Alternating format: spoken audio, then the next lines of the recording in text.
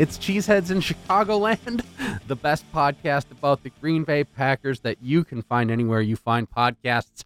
Hello, everyone. We are talking about the Green Bay Packers. They went up to Gillette Stadium and they lost 31-17 to the New England Patriots, who just are so good at Gillette Stadium and pretty much anywhere else that they go right now. I am Mike Fleischman. Joining me, as always, it's Mr. Matt Malmstetter. Hey, Matt. Hey, Mike. How you doing? And I'm okay. Good. I'm processing this one. We are now doing 2 losses in a row on Cheeseheads in Chicagoland. We're in the stretch of the season that we knew was going to bring the bad times. Yeah. The bad times are here. The bad times may have passed. It's been a tough week. Every time I say it's been and then I pause, a terrible Bare Naked Lady song plays in my head. So I'm sorry about doing that to our audience just now. It's been a long week since we last joined up. About 5 minutes after I pushed publish on the podcast last time, converted it to an MP3, uploaded it to Anchor. There were 2 major trades that the Packers conducted right before the deadline. So I figured, yeah, we should start with that. That we should start there instead of just starting with the game like we normally do. First and foremost, Ty Montgomery, who didn't get cut, ended up getting traded. Yeah. Ty Montgomery traded to the Ravens for a 7th-round draft pick, which is... in 2020, so 2 years from now. Yeah, which is a way of getting a player off your roster for technically more than nothing, but not anything. They'll forget about that pick by the time that draft rolls around. Yeah. They're like, oh, we have the 17th pick in the 7th round. Okay, cool. We'll take a kicker, a long snapper again. Yeah, we'll take a 4th punter or something. An emergency punter. That's another story. Yeah, we'll get there. Was through this week. But a emergency. We'll take an emergency backup long snapper slash free safety or something. So 7th-round draft pick in 2020. I didn't realize that it was multiple years away. Yeah, I thought it was going to be basically nothing this year. Okay. That's really nothing. I'm trying to just the Ravens quickly find like who the Packers have drafted in the 7th round recently. Hunter Bradley, long snapper, our current long snapper, who is mostly accurate. James Looney and Kendall Donnerson, who are I think both still with the team. They are. Like, although not on the active roster, they're still around. So. You can get human beings who have played football at a collegiate level in the 7th round of the NFL draft. Yeah, you can find people who exist. You can fill a roster spot with that. So that's the Ty Montgomery. It's not a punishment for Montgomery because the Ravens could use a rotation running back. Yeah, I mean Alex Collins and Buck Allen are like fine, but they're not stellar. They're not great. They're not running away with it. Neither one of them has won the job through this many weeks. This is just the Ravens saying, all right, we need another option. The Ravens exist in a different universe than the one that I live in, which is in the NFC North that I call the NFC Central. So I live not only in not in the era, but also in a different conference. So, I couldn't tell you who on the Ravens has won the job right now. Definitely a team in transition from one version of mediocrity to another. Yeah, Alex Collins been good. He's elusive, but Buck Allen's kind of a better receiving back, and for a while was getting the majority of the red zone carries, but eventually Alex Collins kind of took him over when he got injured. I don't know. I think Montgomery got a few snaps this weekend. I wasn't really paying attention because the Ravens exist in a different world. But I think the Ravens sending over a 2020 7th-round pick was just their way of bypassing like a waiver wire and being like, saying like, we want him, sure, but we'll he might get claimed before we hit our chance. So we'll take him off your hands. Yeah, to me, Ty Montgomery is a guy who I think like there are 10 to 15 teams in the league who would say like, yeah, sure, Ty Montgomery. Yeah, absolutely. He's versatile. I mean, if you just need something to throw off a defense, help you read the defense, motioning a guy in from the backfield to the slot, he can do that. He can, if he feels like it, he can pass block. I think a creative offensive mind Yeah. would have a little bit more fun with Ty Montgomery than the Packers have. The Packers not a beacon of creativity on offense. not to dig into what I wanted to talk about in the second half of the program a little bit, but the Packers have some versatile players and a non-versatile ideas about how to use them. Mm-hmm. The other major trade, this is the bigger one because I mean, Ty Montgomery was a fine player to have around and root for, who made a bad mistake, which then sort of the Packers press pointed out was a mistake that he's made several times previously, and it kind of made me remember that, like, oh yeah, he has run a few out of the end zone that were just straight dumb.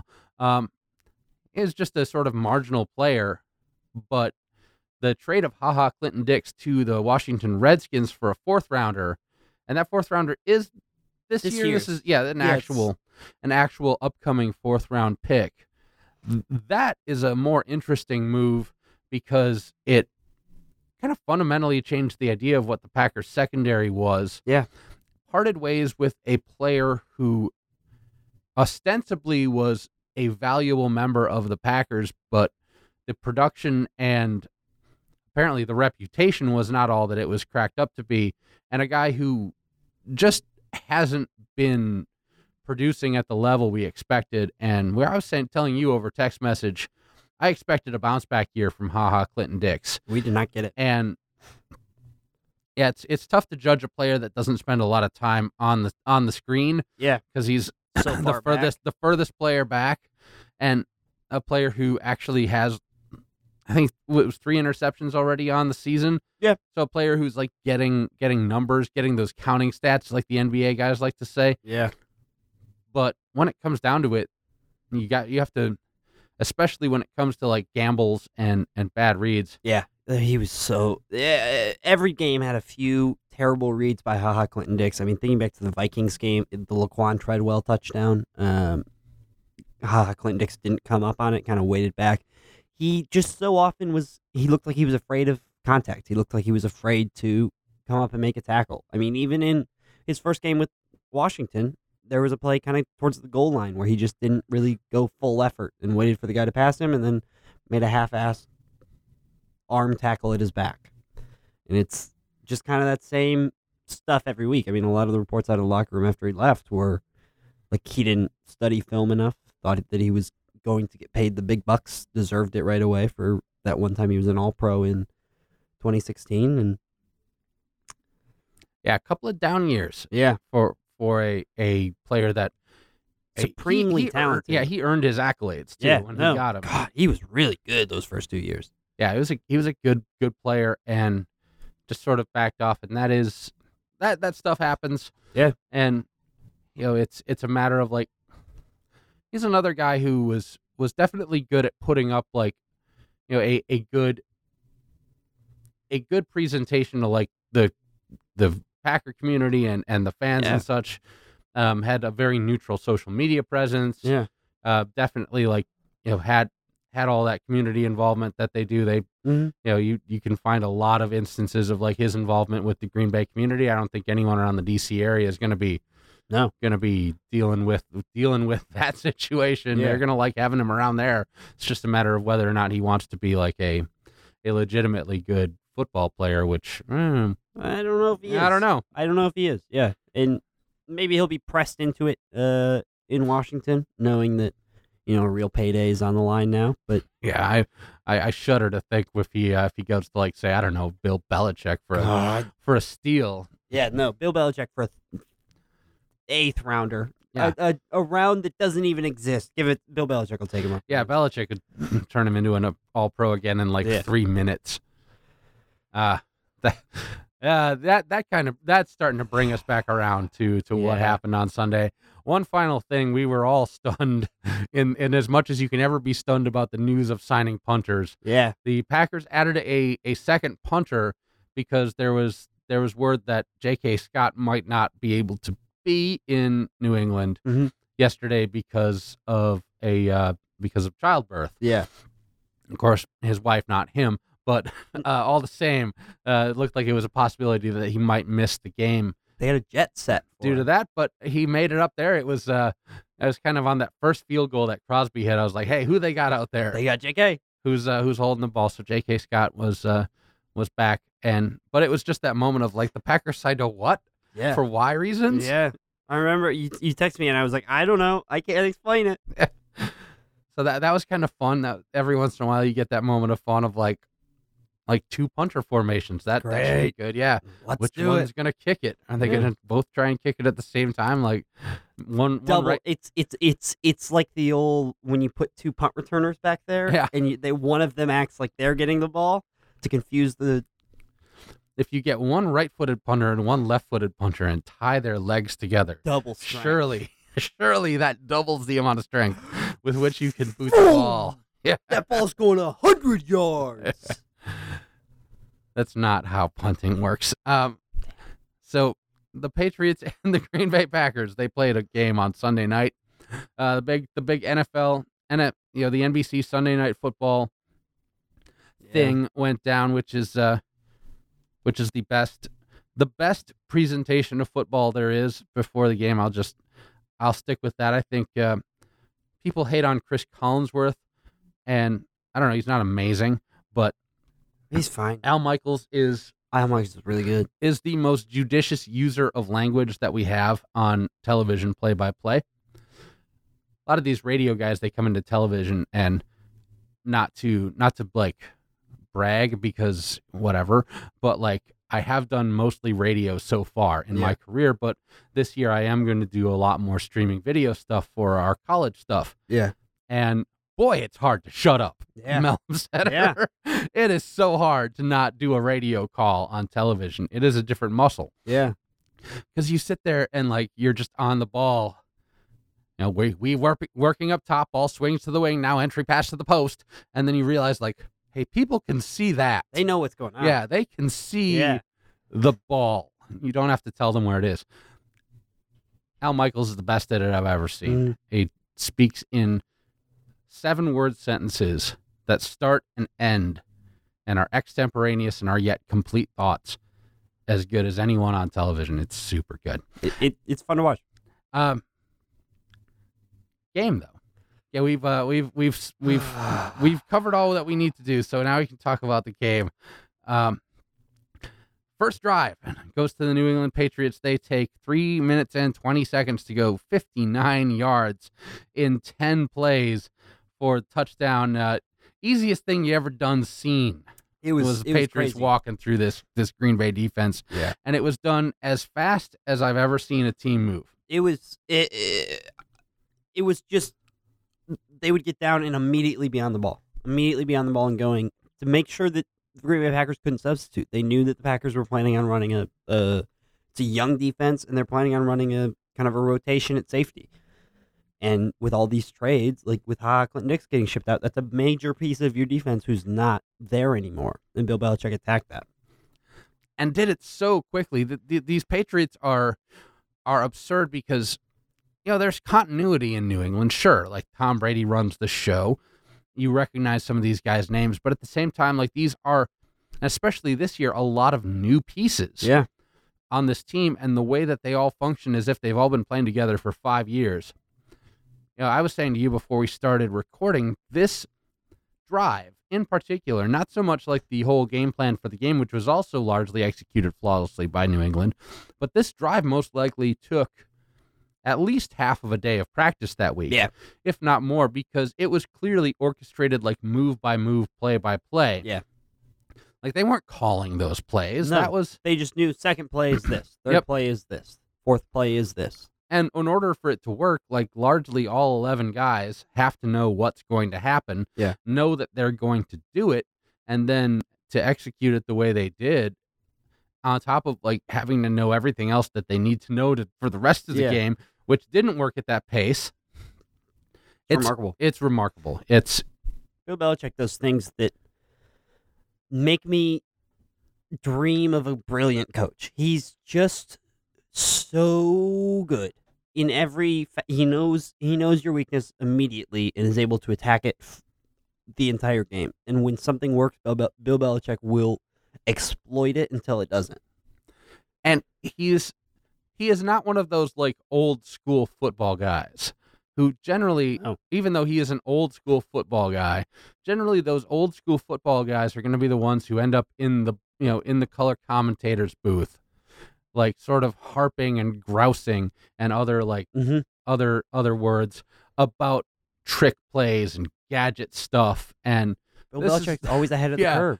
flea flickers, reverses. They tried to throw a touchdown pass to Tom Brady in last Yeah. year's Super Bowl. Didn't work. It was cooler when the Eagles did it, friggin' back to him. But a lateral to Julian Edelman that turned into a screen pass to the other side of the field, a flea flicker that James White tossed Yeah. back to Tom Brady. This stuff is playground football stuff, and it's not something that you'd expect to come out of like the stone statue The hard that is nosed. Bill Belichick. Yeah. But it does, and it comes out pretty often. Like we Mhm. see almost every week that Bill Belichick continues to like elevate football. He continues to like innovate and push further into the future. He doesn't do it to the cupcakes Yeah. that sit in his division either. He does it to the real rivals. Yeah. He does it in the damn Super Bowl. Yeah, he does it all the time to everyone. He doesn't do Yep. it to the Jets, the Bills, and the Dolphins. He does it to. He'll do it to the Rams if they play the Rams. He doesn't waste his best stuff on a cheap opponent. That's part of their everyday game plan.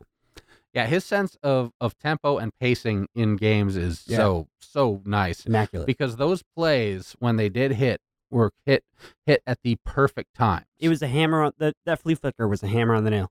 Yep. With the fumble and then the flea flicker, it's game over. That was when the Green Bay Packers kind of looked defused. The fumble and then it was the double pass. Double pass. Yeah, the flea flicker was earlier in the first And half. then okay, gotcha. And then it was the screen. Yeah, it was the Gotcha. lateral and Okay. then the screen to the other side. I love that play. That play was cool. That play is so good. And it's a recognition. Oh, that's not a word. It's a recognizing. It's a recognition. Oh my God, that's a good word. Yeah. I should use that word It's as a if good it one. was Do in you the wanna use English it? language for like for longer than I've been alive. My words are good today. It's a recognition of where the Packers were at in the game, which was once again they'd reached the 2016 situation of being out of defensive backs. Yep. And the guys they had in the game were fired up, Yeah. ready excited. to come out and play a game, but were overeager. Yeah. Maybe and then not all of a sudden ready you to play misdirect them in the game. twice. Young guys like Josh Jones, Raven Green. I mean, with Whitehead ejected, Antonio Morrison. Morrison, with Whitehead getting ejected for the open-handed slap, with Kentrell Bryce getting hurt, Kevin King getting hurt. Yep. Let's get around. It- Let's get around to these things. So in the game recap, it's 7-0. Green Bay gets it back, goes 62 yards.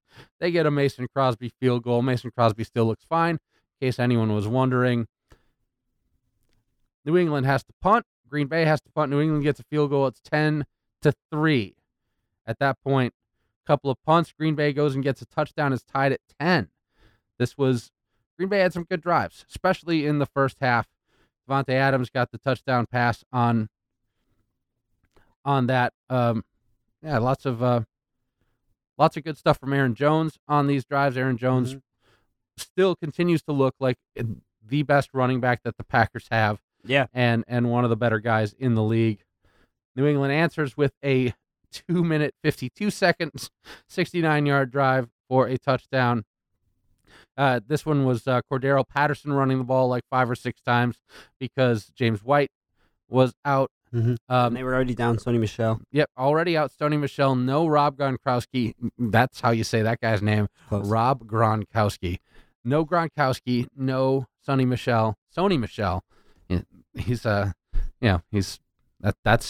that's a good name that I get wrong. Yeah. Because I was saying Sonny Michael when I was just reading it, like, which is sometimes if you like don't incorrect. hear it, Yeah. you're just reading stuff on the internet. It's hard to get names right. I do that all Also, the time. yeah. Shout out to Chris Collinsworth for naming Bashad Breeland Brashard. God. Brashard Breeland. Just do a little prep. It's Bashad. Just do a little prep. It's spelled like Bashad. There's no R. Yeah, Just like read it. it's not a Favre situation here. Just it says Bashad right on the program or the roster that they maybe give you. I'm assuming that like national level NBC announcers get given. I don't know. Yeah, they don't do their own. Some sort of game prep. Yeah, no, they don't do their own stuff. Green Bay punts end a half. It's 17-10 New England. The game is within reach. It's a good one. It At looks the end of the first half. The one odd thing that happened that you mentioned in this first half was Jermaine Whitehead. Yeah. Got ejected for an open hand slap on a Patriots offensive lineman. That's sort of what open hand slapped him a little bit before that. Yeah, who too, a shoved little him bit. first. Yeah. It was the strangest ejection, and I'm not that big of an a-hole that I'm just gonna like cut on referees all the time, but like there's just something about that crew Yeah. that was working last Yeah. night.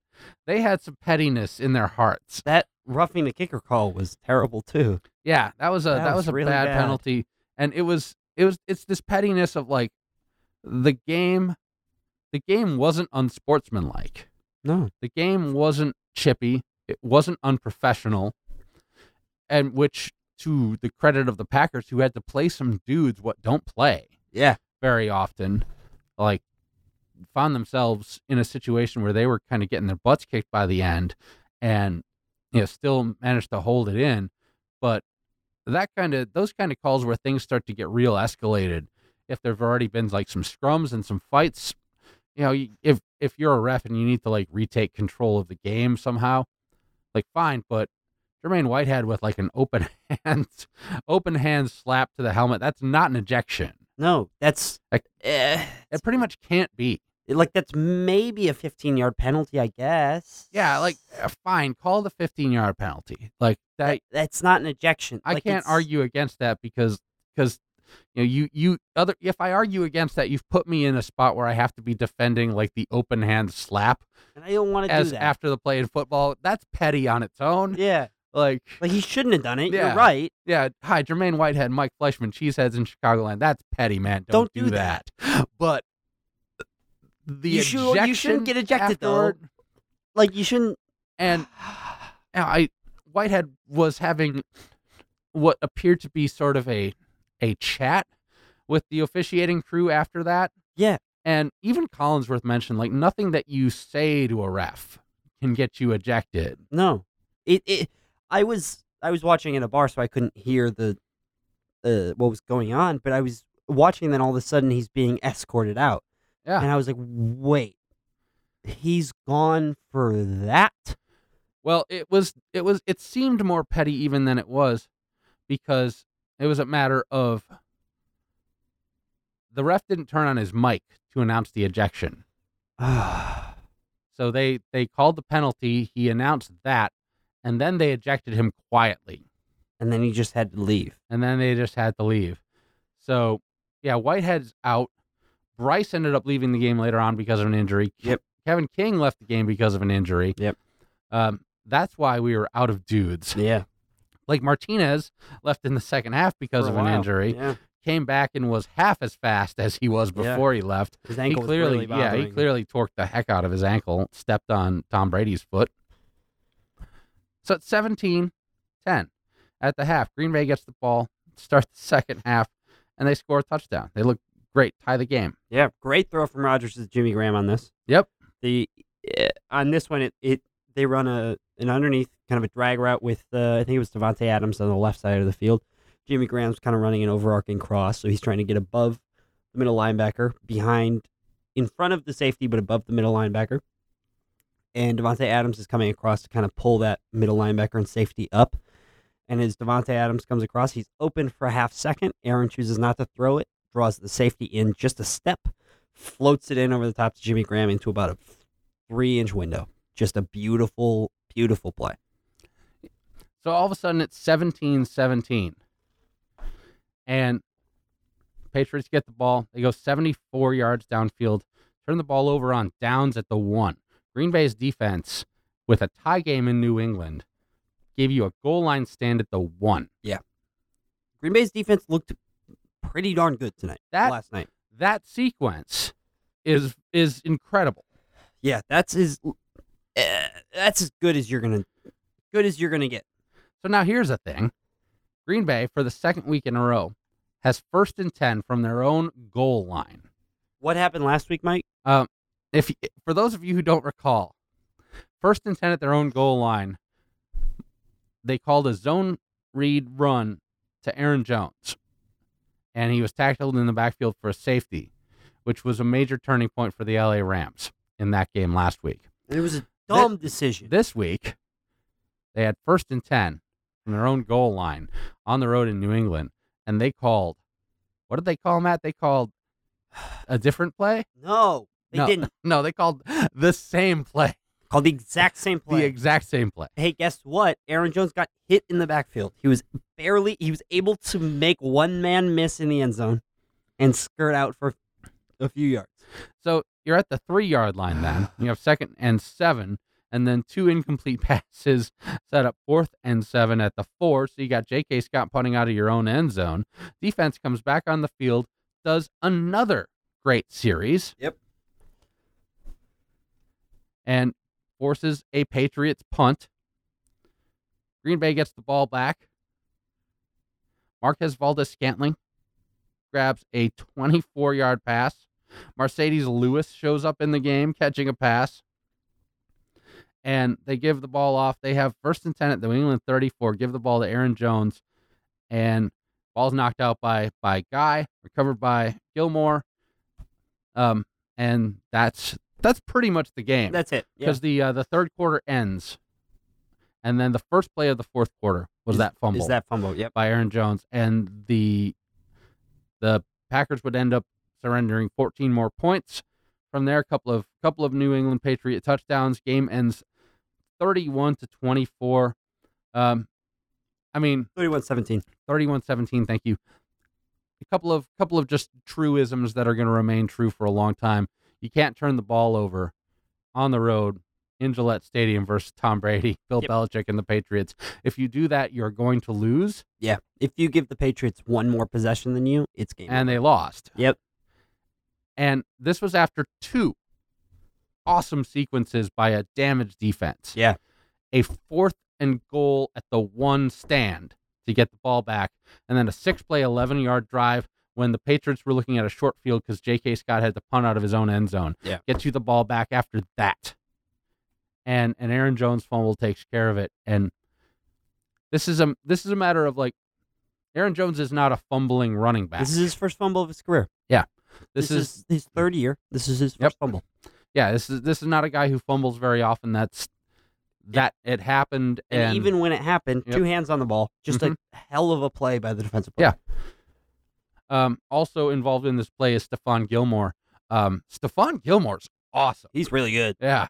He's really good. In case we didn't know about Stephon Gilmore, because frequently we think of the Patriots defense as like a bunch of dudes who are just sort of stuck together with glue and just get you enough to keep Tom Brady into the game. But so good there are every some year. real legit players on the so good every Patriots. Kyle Van Noy is pretty decent.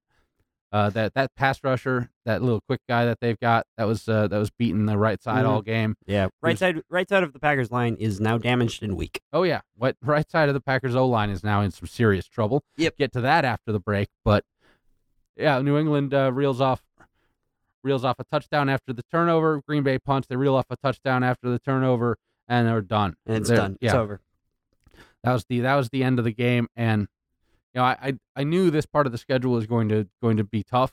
Yeah. You can't go on the road to play the Rams. You go on the road to play the Patriots. I'm not at all surprised that they're 3-4-1. No. After that, that was kind of what I was predicting. Yeah. If you're looking for silver linings, it's that they were in both these games. Yeah. And a turnover decided both of them. If you're looking for the reality check, it's that the Packers are turning the ball over in crucial situations. Yeah, it's that every 3rd and short we run 3 guys long. It's that we're 0-4 on the road. Those are your bad linings. Your silver linings are this team has talent. Team ain't bad. Team is not bad. In general, the team has talent. I would say that the majority of my issues and where this team is struggling are coaching related. You can't use a timeout in New England on a first down after a change of possessions. That's just Yeah, that's bad. all the time. We watch these games, and it seems like Rodgers is constantly yelling at people to get into position and working them into position. And it's just a thing of, oh, these guys aren't really coached that well. The Packers are making bad mistakes at crucial moments where greatly coached teams, really well coached teams like the New England Patriots, don't make mistakes like that. I was trying not to belch into the microphone. That's okay. Okay. Should have just let it go. So we are going to take a break, and we're going to come back, talk more about the coaching thing. I think we can have a productive discussion about that and about several other things relating to where the Packers are in this season right now. I'm trying to keep the mood as light as possible. Like this, I wanted a win out of one of these two games because beating either the best team in the AFC or the best team in the NFC on the road lets people know that you're serious. Yeah. I don't think that there's too much to be upset about at this point because the schedule's about to get real easier. Yeah. But apropos of all that, we are Cheeseheads in Chicagoland. I'm Mike Fleischman. That's Matt Mellumsetter. And we're going to take a quick break like we usually do right around here in the podcast. We're going to come back, talk about some more stuff, take a look around the league at what else happened on Sunday. I was meeting my newest nephew, so I didn't get to watch any other football this week. He looks like Dewey from Malcolm in the Middle. Wow. And he's absolutely adorable. How old is he? He's about 6 months old. Wow. Yeah. Young little baby. Yeah, young little baby. So I was like, I could watch football or I could just like look at this baby. And I looked at the baby instead. But I got home and watched football. But we're going to take a break. We'll be right back.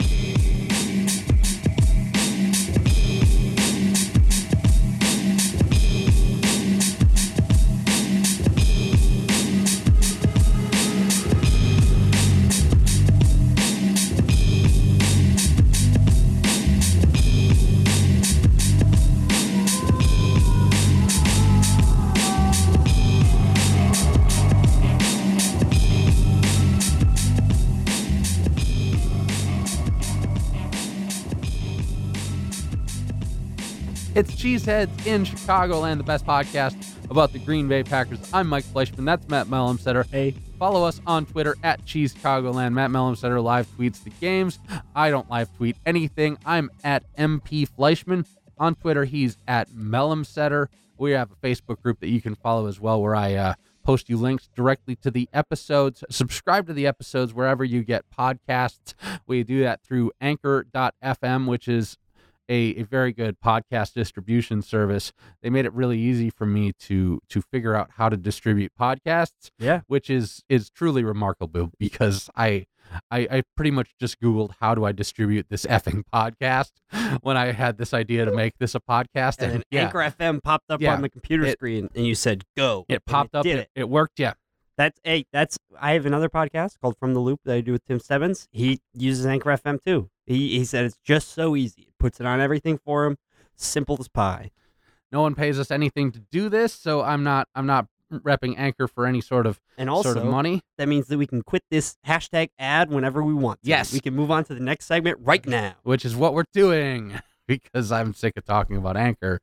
Our segue kind of from the last end of it was the Green Bay Packers and their coaching was not up to snuff in this game, not up to snuff in the Rams game. And I want to hear more about that because I'm looking at both of these games and I'm a staunch McCarthy defender. Yeah. And I'm not a defender of his based on any sort of like genius game plan that he has because he's a conservative game caller. Yeah.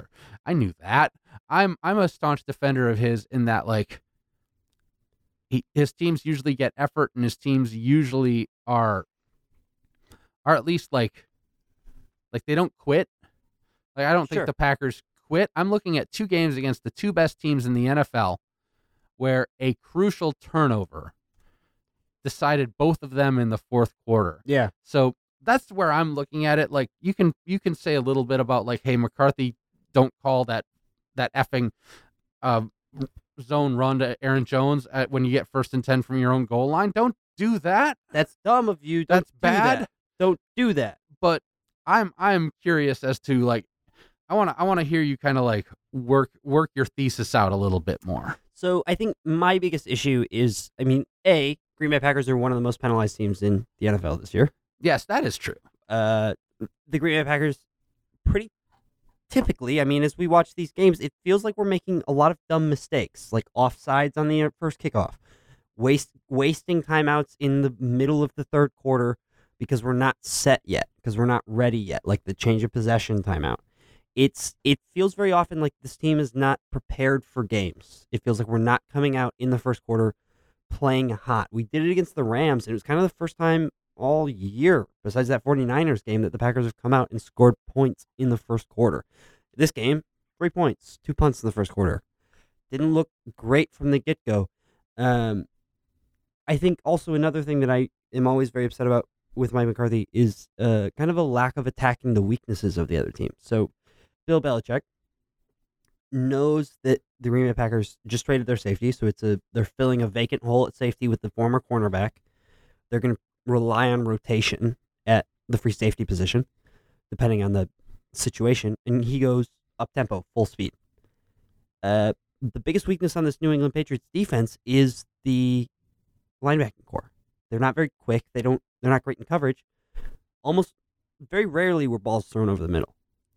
So much of the routes that Mike McCarthy's offenses run are ISO routes on the boundaries, relying on a back shoulder throw from Aaron Rodgers, relying on a sticker spot throw from Aaron Rodgers onto the sideline. I'm with you on that, and I thought early on the Packers had identified like the clearest mismatch in the game. Yeah. In the passing game, which was Jimmy Graham versus Patrick Chung. Yeah. Patrick Chung bad. Yeah. Jimmy Graham good. Jimmy Graham real good. Patrick Chung short, Jimmy Graham tall. Real tall. This was working. Yeah. Early on. You saw Jimmy Graham burn him a bunch of times. As soon as you make Bill Belichick have to adjust to that and help him out and try to shut down Jimmy Graham, immediately you're going to free someone up in another spot. We started to see Jimmy Graham get doubled for a big chunk of the rest of the game. And then you need to recognize that and figure out where else you're going. You have this guy named Devontae Adams. He wears number 17.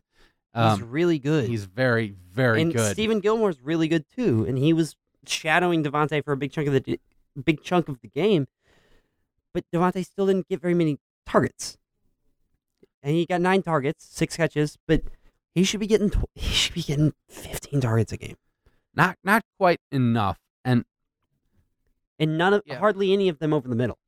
A lot of them as behind the line of scrimmage screens. We saw that with Randall Cobb on like 3rd and 9 type plays where it's a behind the line screen. It's just, boy, I hated that play call. It was a terrible play call. I was not into really, really, really bad play call. Randall Cobb has lost a step. Yeah, I don't want you to throw it to him behind the line of scrimmage anymore ever. No. I mean, I only want you to throw it to him past the line of scrimmage at limited opportunities as well. Yeah, because I'm not a big Cobb fan. I think his contract's up after this year. I think he's gone. I'm a Marquez Valdes-Scantling fan. Yeah, I'm a big MVS fan. He looked real good. But it and kind of as the game goes on, I want to pull up the play-by-play because there was, I think, 2 or 3 occasions where it's like 3rd and 4, 3rd and 6, 3rd and 3, and the Packers don't run like a slants over the middle.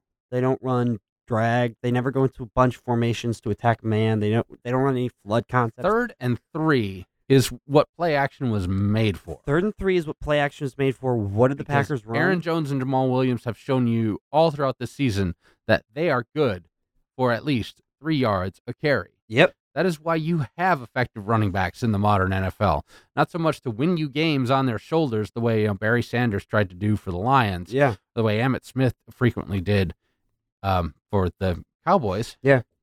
It's to set up your play action, to get you 3rd and short, to get you 2nd and short. It's 3rd and 6, incomplete deep right. 3rd and 4, incomplete deep right. It's running a lot of in these small, short-time situations where I would expect a slant, where we'd expect some crossing routes, bunch formations, anything that's going to be able to kind of get guys open through meshing, which is what works in these kind of short yardage situations if you're going to throw the ball. Complete avoidance goes to the ISO routes, goes to isolation routes, one-on-one, beat your man in front of you. And that's relying on Aaron Rodgers to throw a flawless ball and for these receivers to go up and get it. And when EQ St. Brown is one of those receivers, he's just not ready yet. No, clearly not. He's just not ready yet. He's got a moment or two in him this season. Yeah, but he's not yet. shown flashes. Not yet. But it's when you're running ISO routes like this that are dependent on the quarterback and the wide receiver being on the exact same page and making the exact same reads, it's very difficult for a young receiver to come in and play at his level. And frankly, right now, I'm not seeing enough perfect throws out of Rodgers to justify that kind of play calling either. No, this is the first time that Rodgers got the brace off. Like, why not go to an up-tempo, quick passing game? We've seen it work time and time again. It beat the Bears game one. Beat the Bears. Yes, it beat the Bears badly game one. And you can definitely see what the kind of game planning was letting the Patriots start running on third down. They started teeing off on Rodgers, same as the Rams did. Yeah. In the second half of the game. Make them stay back and make them know that the receivers are going to be crossing the field. Make them at least slightly afraid that it might be a run. Yeah. Make them think that maybe it's a run and not a try for a touchdown on 3rd and 4 at your own 35-yard line. Yeah, I'm definitely with you on the misuse of personnel in certain packages. I think a lot of it and McCarthy this year has been such a conservative game caller, and there have been some clear misuses of personnel. I'm seeing it a little bit more, and I've kind of turned into it's almost a reactionary position of if you get rid of Mike McCarthy, what's out there that's any better? Yeah, and that's kind of the only argument that I have really for keeping him is that I don't know who's better. Who are you going to hire to coach your team? Josh McDaniels? He'll quit. This will be Bears fans in Chicagoland. Yeah, if you get McDaniels in to coach the Packers. Bruce Arians is not coming out of retirement to spend his winters in Green Bay, Wisconsin. Reports are he's interested in the Browns job. So let's not write it off. Is that directly out of the mouth of the Haslams? I don't know. Yeah, Jimmy came out and said, "Bruce Arians might come out of retirement for us." Yeah, big news here, big story. But I don't know who's better, but I'm tired of watching Mike McCarthy teams. I'm a defender of the guy because up until. God, these last two games are hard for me to indict Mike McCarthy. No, because these were both games that the Packers were absolutely in until a crucial turnover on the road. Yeah, and they're also games that the Packers are outmatched, I think. Yeah, I mean, Ty Montgomery, for one, that was a mistake. It cost him his time in Green Bay. That is a clear mistake, and yeah, that does come back to coaching a little bit. Aaron Jones making a good run, diving through the line of scrimmage and having the ball knocked out by a fantastic play by a defensive end. I don't know how McCarthy makes that not happen. Yeah. that is my situation of there are certain things where I think a little bit of something from the top maybe gets Aaron Rodgers up to the line of scrimmage with a little bit more snappy snap. Yeah. He's been a bit lethargic this year. Yeah. In how he gets the team up to the line. He's just the sense of urgency hasn't been there. A little bit better coaching makes sure that your returners know how the heck they want to bring the ball out of the end zone or not. Yeah. Those moments, but I'm not a Ron Zook defender and I never have been. That guy is the most placeholder guy I can think of. Yeah. For special teams. It's been years. Packers special teams have been consistently mediocre for as long as I can remember. Yeah. It's just kind of they just exist and they don't do too much. And Mason Crosby occasionally kicks field goals and occasionally does not, and everything happens. But yeah, I'm not sold on the idea that I think a coaching change at this point, like either McCarthy like is one of those guys like Belichick who just he is the coach of the Packers for forever. Yeah. But I don't think a coaching change yields you long-term benefits. I think a coaching change might yield you a short-term benefit. You get a guy Sure. who's like maybe the anti-McCarthy, maybe about 60 pounds slimmer, who like comes charging Angry. in and comes charging in, kind of lights a fire under everyone's butts, but then like pros tire of that. Yeah. Professional guys, especially guys like Aaron Rodgers, who lives a life off of the football field. Yeah. And guys who want to care about a lot more than just the game, which like I think that's how football players should be. Like they're gonna get tired of like a high school, college level guy coming in and like telling Yeah. you that like winning isn't the best thing, it's the only thing or whatever, whatever Sure. aphoristic garbage that like you can push on like high school and college players, and 16 to 20-year-old guys are gonna be like, yeah, winning is the only thing. I agree with this guy. You're 31 years old and like you're looking at like do I like go back to school to get a finance degree, or like should I like there's a charity that wants me to like kind of be an executive for them, or do I really want to like use this money to invest in like a sales business, or what do I want to do with my life? And you've got a guy who like in the locker room yelling at you about like your commitment and like your fire and your drive and your passion. Yeah, your commitment to this game that's going to stop paying you in 2 years. Yeah, and not give you any not follow you up benefits. in any way. Not help you with Yeah. anything in the future. Yeah. Like no. the people who are 30 years old have like the thing of knowing that that's crap. Yeah. So I'm wondering, like, is there a long-term benefit to a quick change, to like to a short-term attitude adjustment? I don't know if there's a benefit to a short-term attitude adjustment so much as a benefit to, I think there's something to be gained in just a change of offensive scheme. And I think if Mike McCarthy is willing to, because Mike McCarthy is still the offensive play caller, despite Joe Philbin coming back as offensive coordinator, I think if Mike McCarthy is willing to adapt his scheme to something that's more in line with how the NFL is running currently, that would be good. I mean, Belichick just showed you how to call a game. just showed you how to call a game, because that's what it is. Our defense is playing really good. If we can lessen the penalties, and I mean, some of this is kind of a perfect storm for making coaching look bad. I mean, this team is stocked with young players that are just getting to the NFL. This team is a lot of draft picks from the last 2 years. Yeah, there was a sequence in the third and fourth quarter. I know Martinez came back onto the field and looked very hurt, but there was a sequence where you were playing without Blake Martinez, Jermaine Whitehead, Kentrell Bryce, and Kevin King.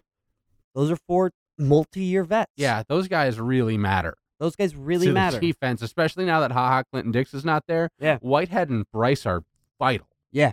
Like, I don't know if they're good or not. Like, they seem okay so far. Yeah. But, boy, if this thing is going to work, it's because those guys are making plays. Yeah. I mean, I kind of go back and forth with whether I want Mike McCarthy fired. I don't ever want Mike McCarthy fired in season. That's the worst thing that you could do. Yeah, that would be a mistake. That's what bad organizations do. Terrible organizations fire a coach mid-season. I just think that he has to adapt to the changing of the game. It's the game is not reliant upon, and Aaron Rodgers is 35 years old now. He's not the young spry boy that he once was. You can't rely on Aaron Rodgers to be able to escape pressure, roll out, and throw a 35-yard ball that's into a window the size of a baseball. Like just run something that can get people open. Yeah, put the ball where the defense isn't, maybe. Yeah, like Yep. that's so vague. That's such a statement of, well, maybe you Sure. should get people open then. Yeah, Um, it is a little bit. But it's like we've talked about it on this program of ways that coaches create openings for Yes. receivers to get balls. Run a bunch formation. Run 3 guys on one side. Run some trips. Confuse the defense. Put guys in motion. Run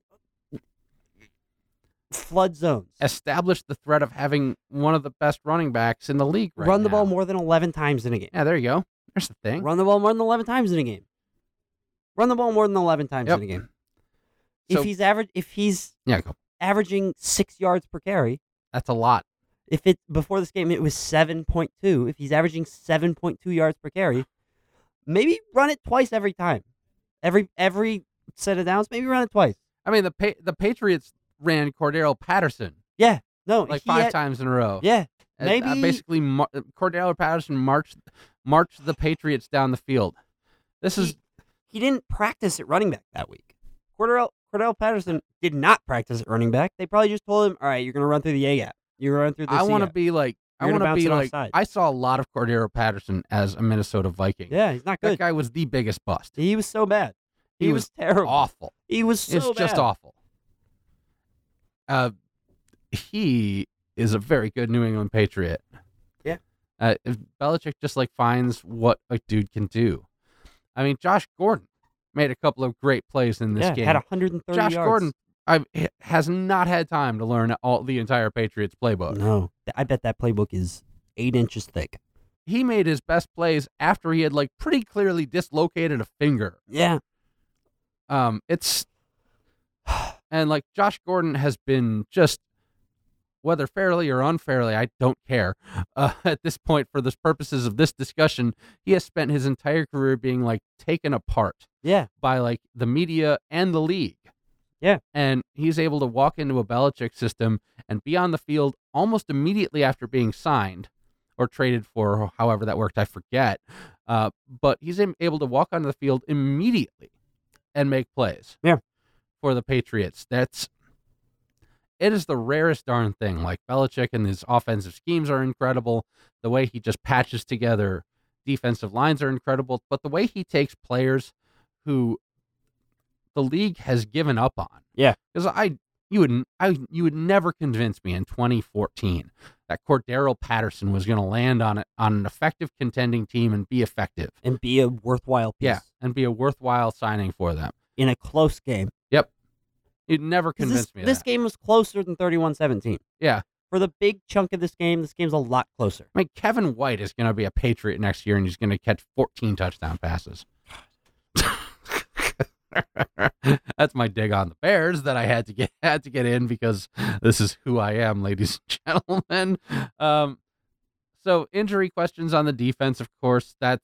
We'll continue to take a look at that. We'll keep you updated. Of course, the Packers go back to Lambeau Field, where the Dolphins are coming into town.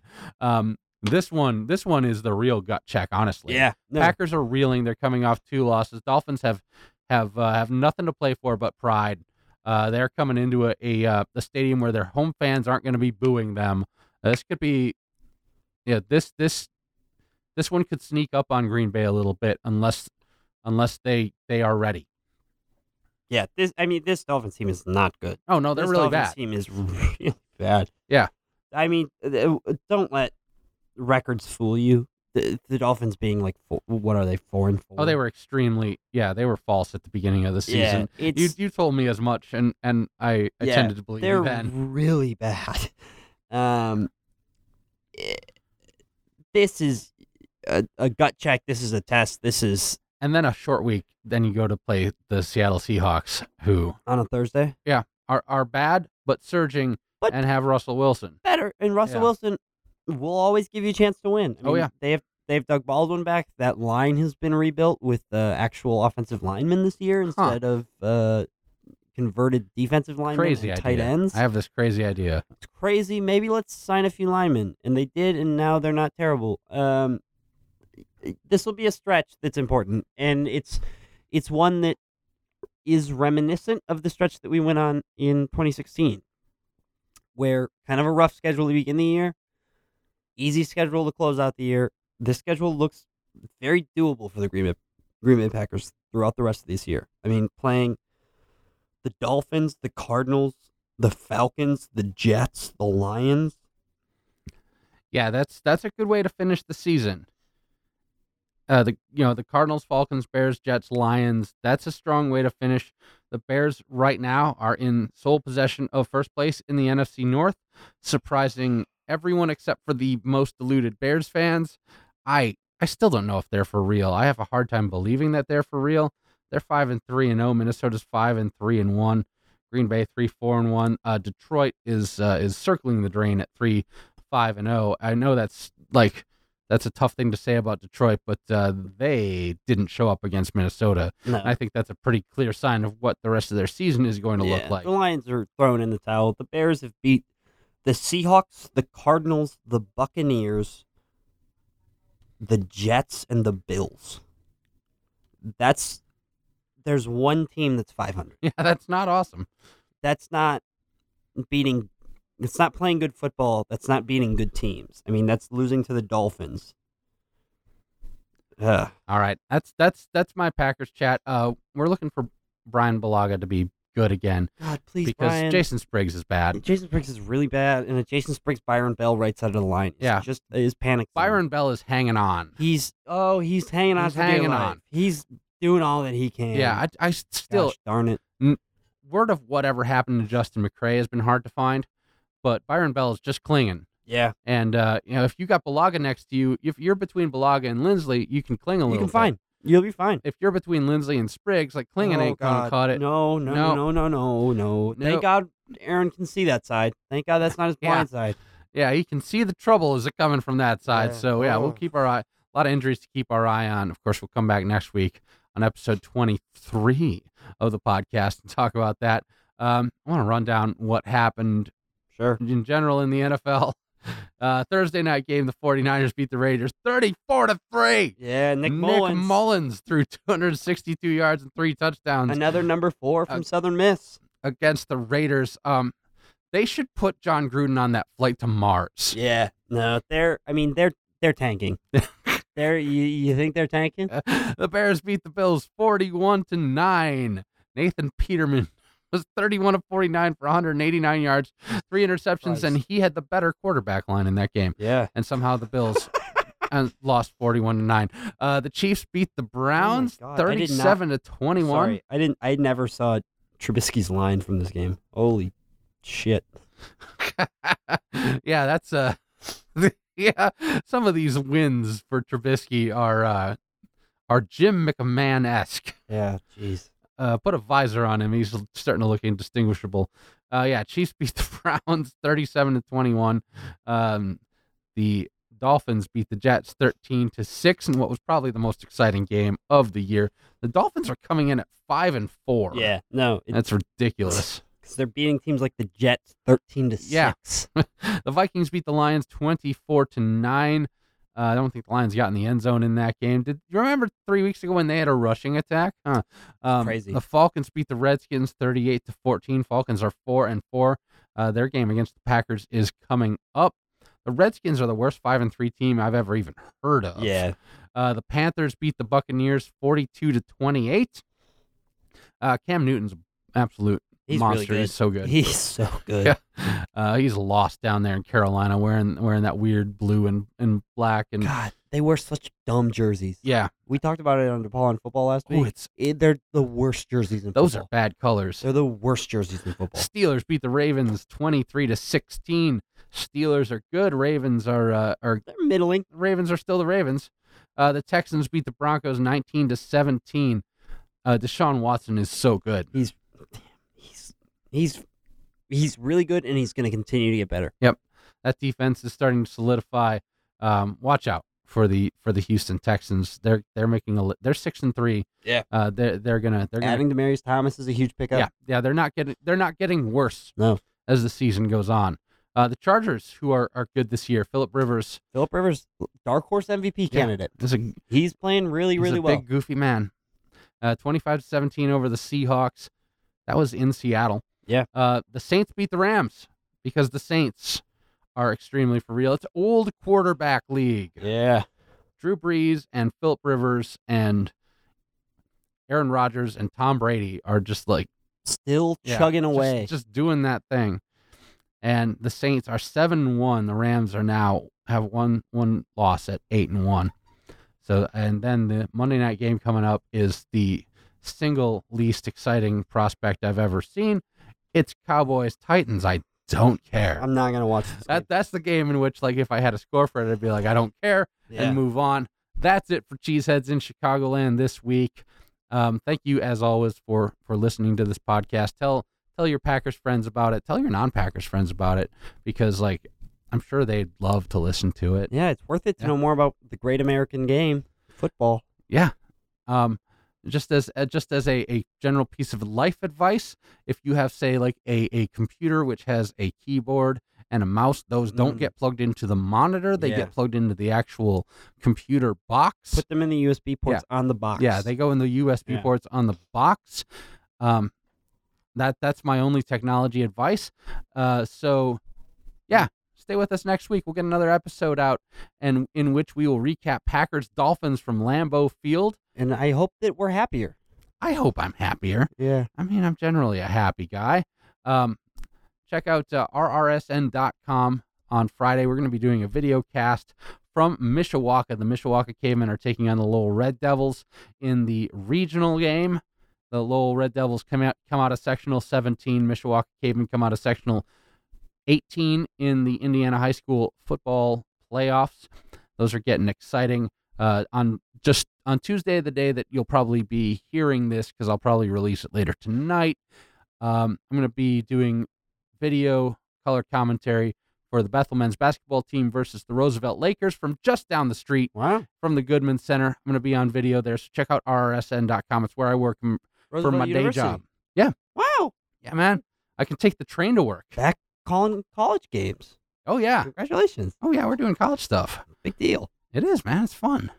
And check out RadioDePaulSports.com, where Matt Malumsetter is the program director of, I think, the best college sports radio station in the nation. Yeah, and a lot of awards giving people think so as well.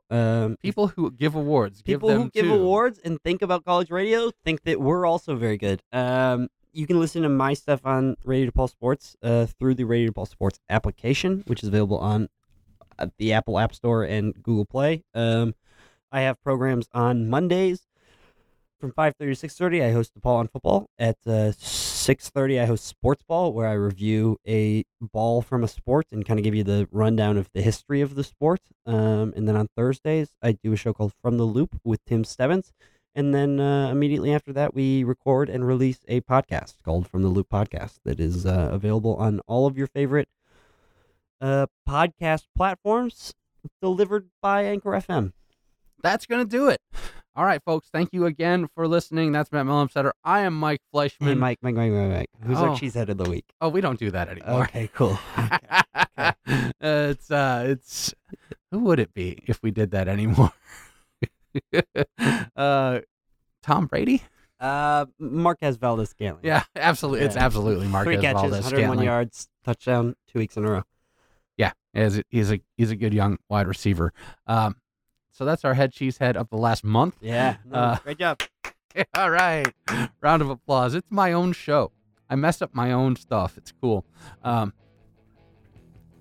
Until next week, thank you for listening to Cheeseheads in Chicagoland, where we always are very predictable and remember everything that we're supposed to be doing. Yeah, no, we're on top of the game. And when we talk to you next, hopefully you will have stayed cheesy, baby.